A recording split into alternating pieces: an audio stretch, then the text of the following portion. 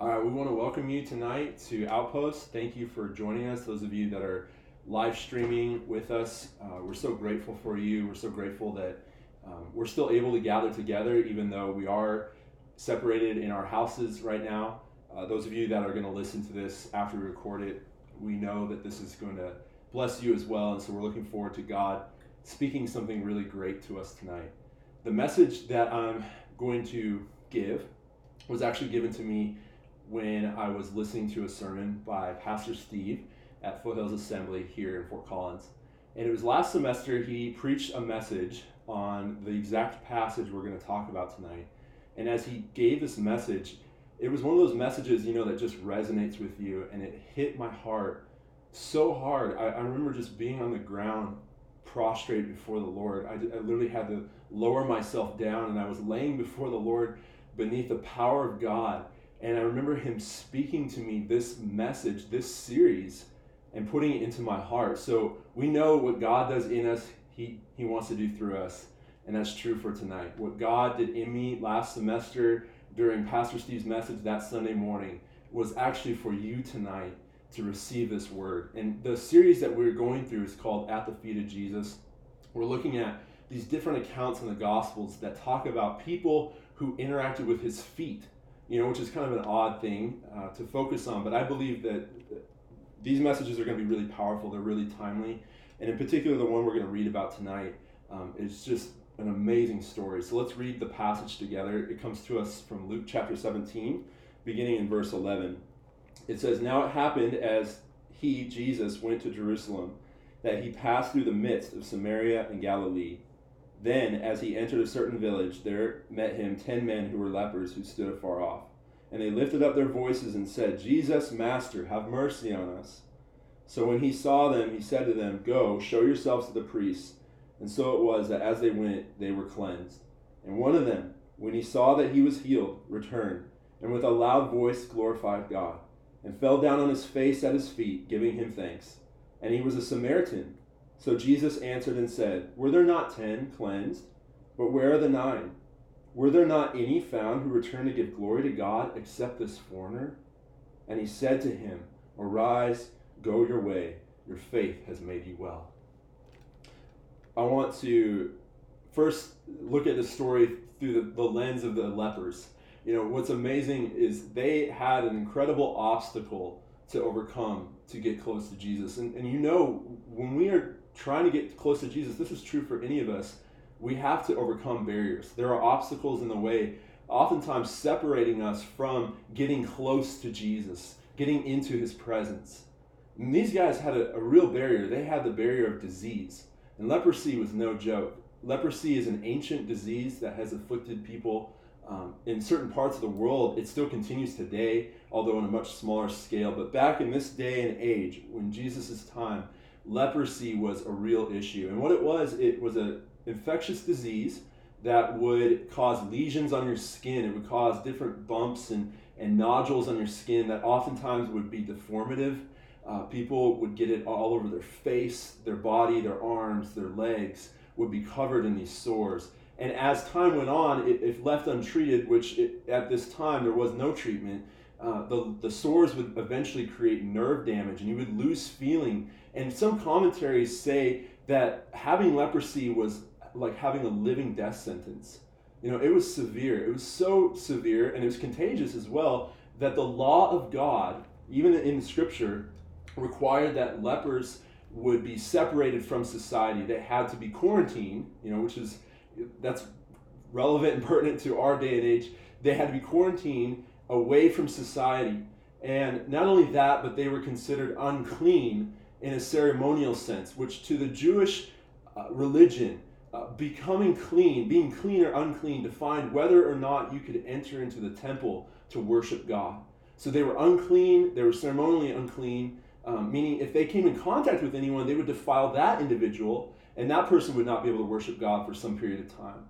And so they would live in this ostracized community of other people who had leprosy. And so that's why we see 10 of these men gathered together coming to Jesus. But they had this incredible barrier to overcome. and they approached him as close as they could. They were trying to follow the law, which prohibited them from getting close to anyone. And from a distance, they cry out to him, Jesus, Master, have mercy on us. Isn't it amazing that Jesus meets us where we're at? Even if we're coming to him from a distance, as these men came to him afar off, they cried out to him, yet he still met them there. And that's so true of Jesus today. He meets us exactly where we're at. Maybe tonight you're feeling distant. You're feeling distant from community. You're feeling distant from God. You can still cry out to him, and he will meet you exactly where you're at tonight. And so he met these men, and he told them something interesting. He didn't tell them, now you're healed. He told them, go show yourselves to the priests. This was an interesting instruction. It was perfectly in keeping with Jewish law. In order to become reinstated back into Jewish society and life and worship, you had to show yourself to a priest, any priest, and that priest, their job was to look at you and determine based on a number of symptoms whether you were clean, whether the leprosy was actually healed in your body or not. And Leviticus has chapters, multiple verses telling the priests how they were to discern who was healed from leprosy and who wasn't. And so he tells them, go show yourselves to the priests, under the assumption that by the time they got there, somehow, some way, they were going to be clean. They were going to be healed. So they had to go in faith. It took a measure of faith to cry out to Jesus for their healing. It took even more faith for them to go to the priests, hoping somehow along the way they were going to be healed. Because as they currently were, they were still covered in these sores. There was no indication in their body that they were healed yet. So they went and on their way to show themselves to the priests. What's interesting about this is that Jesus, oftentimes before he heals us, he restores our hope. These lepers had to have hope that somehow along the way their bodies would be physically healed. And so he does that with us. He restores our hope. He gives us a sense that God is for us and working in us. And as we move in that, it actually increases our faith. And God is wanting to increase our faith. He's always wanting to grow our faith, and he was doing that with these men. And so they go, and on the way, if you can just picture it, they're walking toward the nearest priest, and they feel something in their body. They feel maybe a sense of heat, which is often the case in people who experience physical healing. They feel the presence of God. I believe they feel the Holy Spirit coming upon them. They begin to look down at their arms and their body, and they begin to realize they are being healed in that moment. And you can just imagine the joy that erupts out of the company of these 10 men as they look down and they realize they're healed. They're healed. I've gotten to witness physical healings, and some of the greatest demonstrations of joy that I've ever witnessed and that other people have ever seen come when somebody is physically healed, especially from something as severe as leprosy. Like I said, it's a living death sentence. So they're getting healed from this thing it was impossible for them to be free from, and suddenly they're healed in a moment. And that's the power of God. It was not just because they had heard reports about other people being healed. Now the report was true for themselves. They themselves have been healed by the great healer. Then one, it says, turns back, but 9 continue on. And that's something interesting is this one person, I want to focus on him. Why does he come back to Jesus? He lost his friendship with these 9 other guys. We don't know that he ever found them again or reconnected with them. He turned away from the fellowship that he had while he was diseased. And not only that, but he had to make a determined effort to get back to Jesus. Now, if leprosy was a barrier, can you imagine the other barriers this man faced in coming close to Jesus? He had an ethnic barrier. He was a Samaritan. Jesus was a Jew. In that culture, in that time, Jews and Samaritans had no dealings with one another. Not only that, there was a religious barrier. Being a Samaritan, he was not admitted into the Jewish temple. He had no right to the authentic worship of Yahweh that was available only to the Jews. And not only that, but this man had a spiritual barrier. He was a sinner. And here he was approaching the holiest man who had ever walked the earth. How did he cut through all these barriers? It was simple. It was through his gratitude. Gratitude cuts through every barrier in our life which would prohibit us from coming close to Jesus. He was able to fall at the feet of Jesus and get close enough to touch Jesus, because of his gratitude. And that's true for you and I. Gratitude will cut through any barrier you're facing tonight. If it's personal guilt, if it's failure, if it's a sense of dryness in your spiritual walk with God. When you practice gratitude, when you enact gratitude, when you go to God just simply wanting to bring thanks to him, you will come closer to him that way than through any other means. It will cut through everything that's keeping you distant from God tonight, just as it cut through for this man every barrier preventing him from getting close to Jesus Christ. And as he gets close to Jesus, what's interesting is the other 9 that go on their way, they missed it. We see in the reaction of Jesus that he was actually disappointed with the 9 for going on their way. Now, how could Jesus be disappointed with people who were following exactly what he told them to do? I mean, he had told them, go show yourselves to the priests. They're fulfilling his instruction. They're obeying him.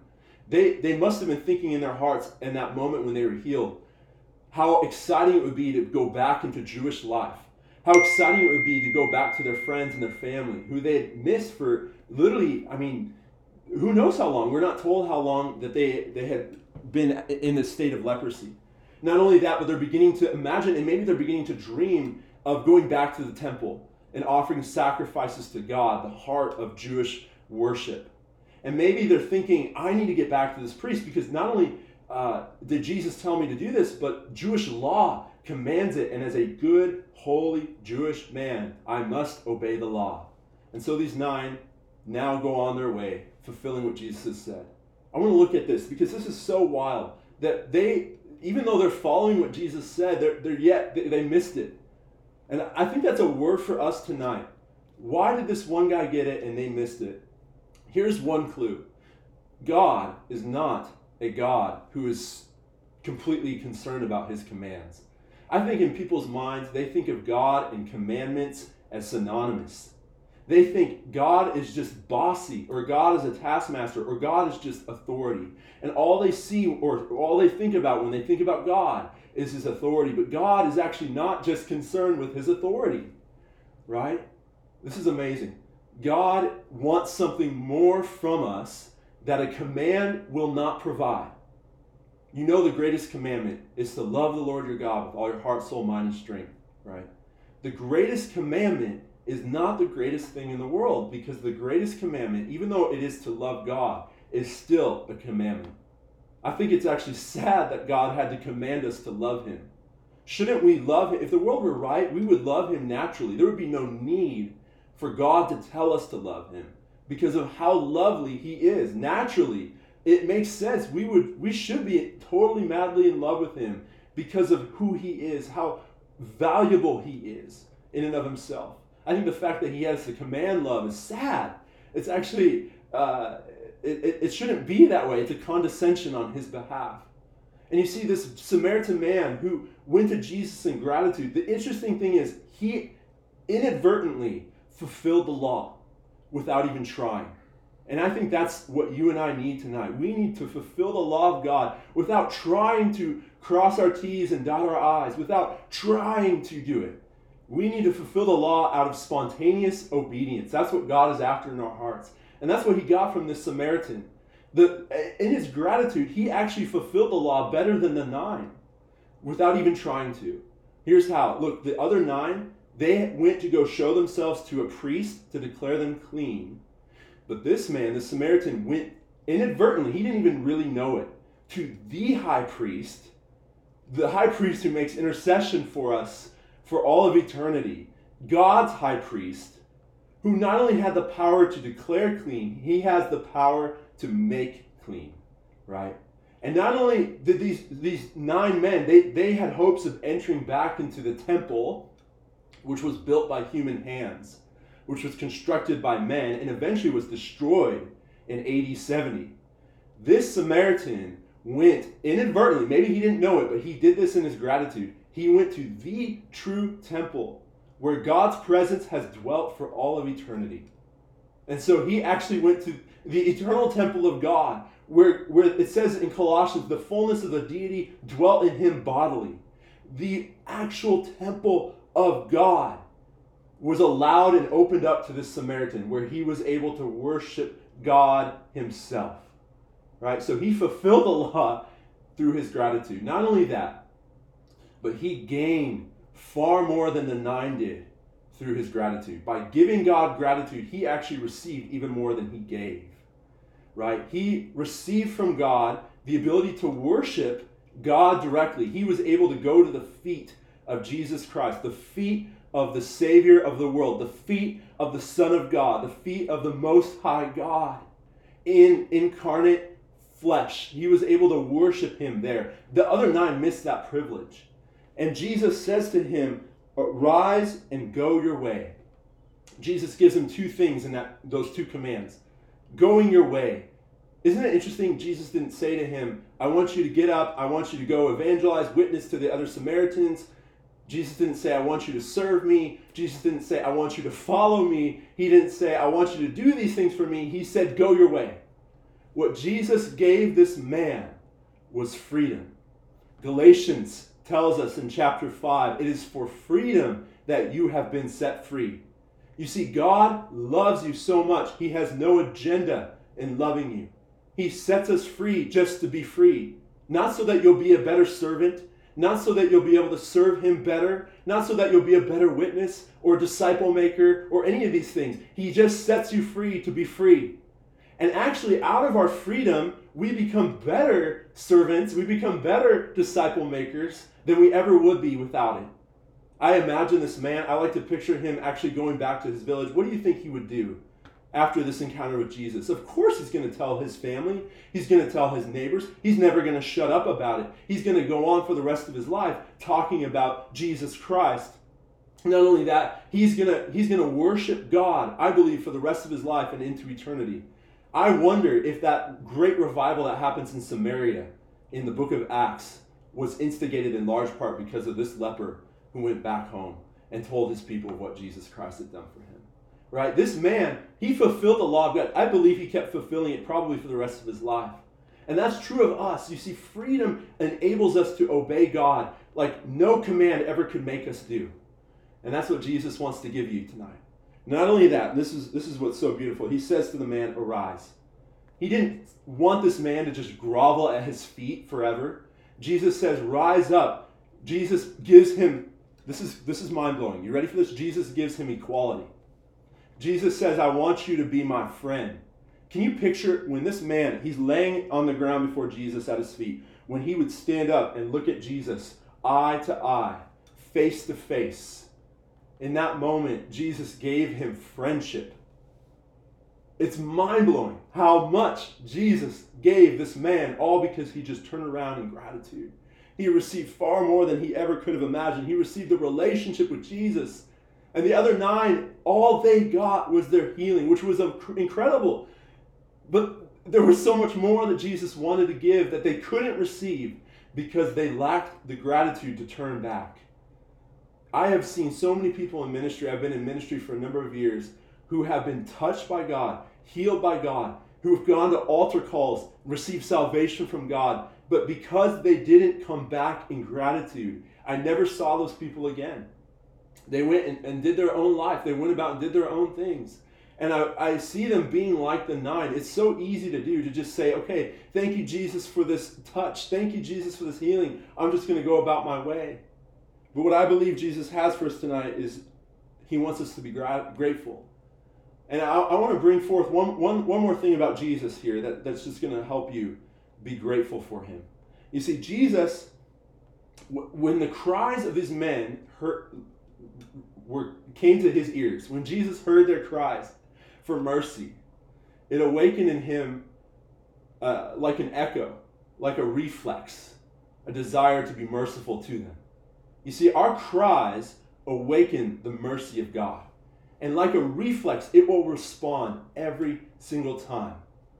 And then his mercy on us, when we receive it, it awakens an echo back in us to be grateful. Gratitude is a reflex. It's just a response to what God's done in us.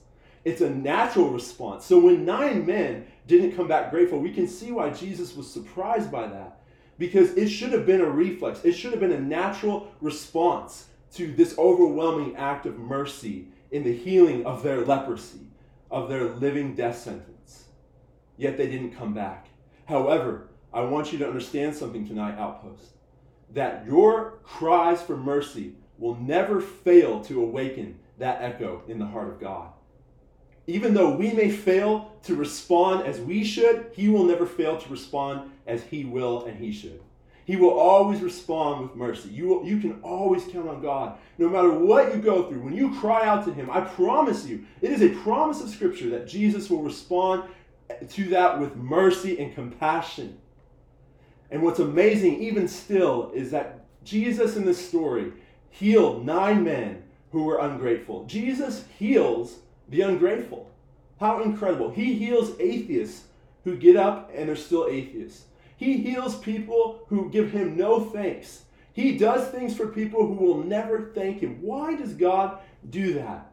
It is because this one great reason. Jesus Christ is love. You know, God really does love us. He really does. He really loves us. He gives us things for free. Like I said, with no agenda, no strings attached. And he gave these men their healing, even though they wouldn't come back to thank him. We have much to be thankful for in this season. There is so much to be thankful for. We have our salvation. Those of you that are in the family of God, that have received that from Jesus, you have your salvation to thank him for 10 times a day. You know, that you should be thanking God over and over and over. Your salvation from your sin is far greater than the healing of this leprosy that these men received. Our salvation from sin, it was a much worse death sentence on us that we had, that God delivered us from. We have something so magnificent to thank him for. But even more than that, I want to challenge you. Would you thank God, not just for what he's done for you, but for who he is? I hope this story tonight, I hope this has led you into the presence of God in a way where you are just thanking him for being who he is. Thank you, Jesus, that you are love. Thank you, Jesus, for loving us like this. Thank you, Jesus, that you heal us of our diseases. Thank you, Jesus, that you are watching over us. Thank you, Jesus, that your mercy is coming to our rescue even tonight.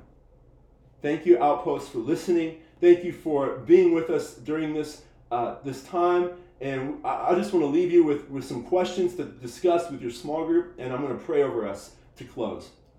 Ask one another in your small group discussions, what am I thankful for? Find things to be thankful for, and then thank God together for those things. Maybe reflect and ask yourself, what have I not been thankful for that I should be? Have I been ungrateful? Have I been complaining when I should be grateful? You know, examine your heart in that matter. And then I want you to think about what are ways that you can express gratitude.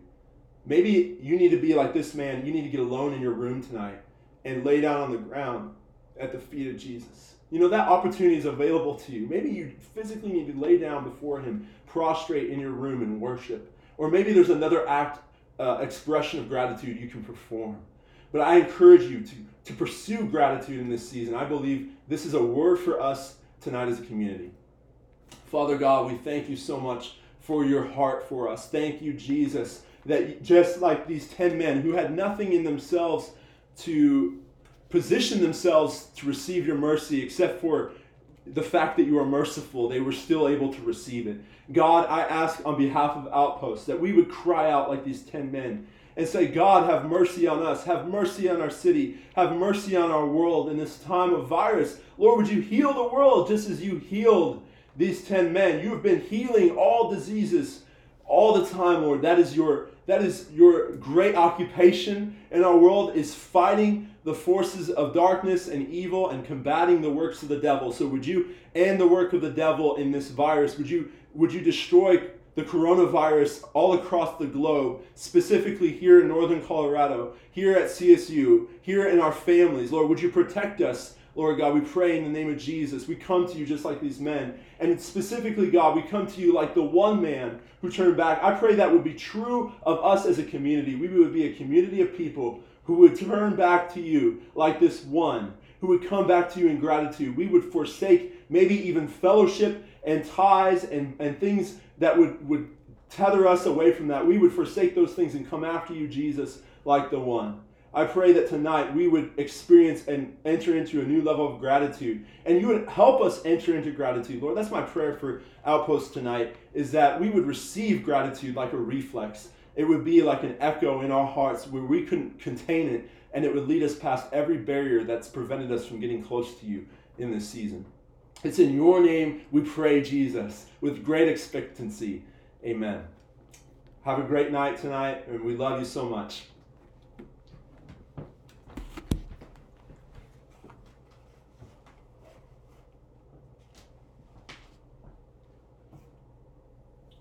Cool. It exceeded the 4 gigabyte limit. It will be split into 2 files. That's fine. As long as it's all on there. How long was it? I don't know. I don't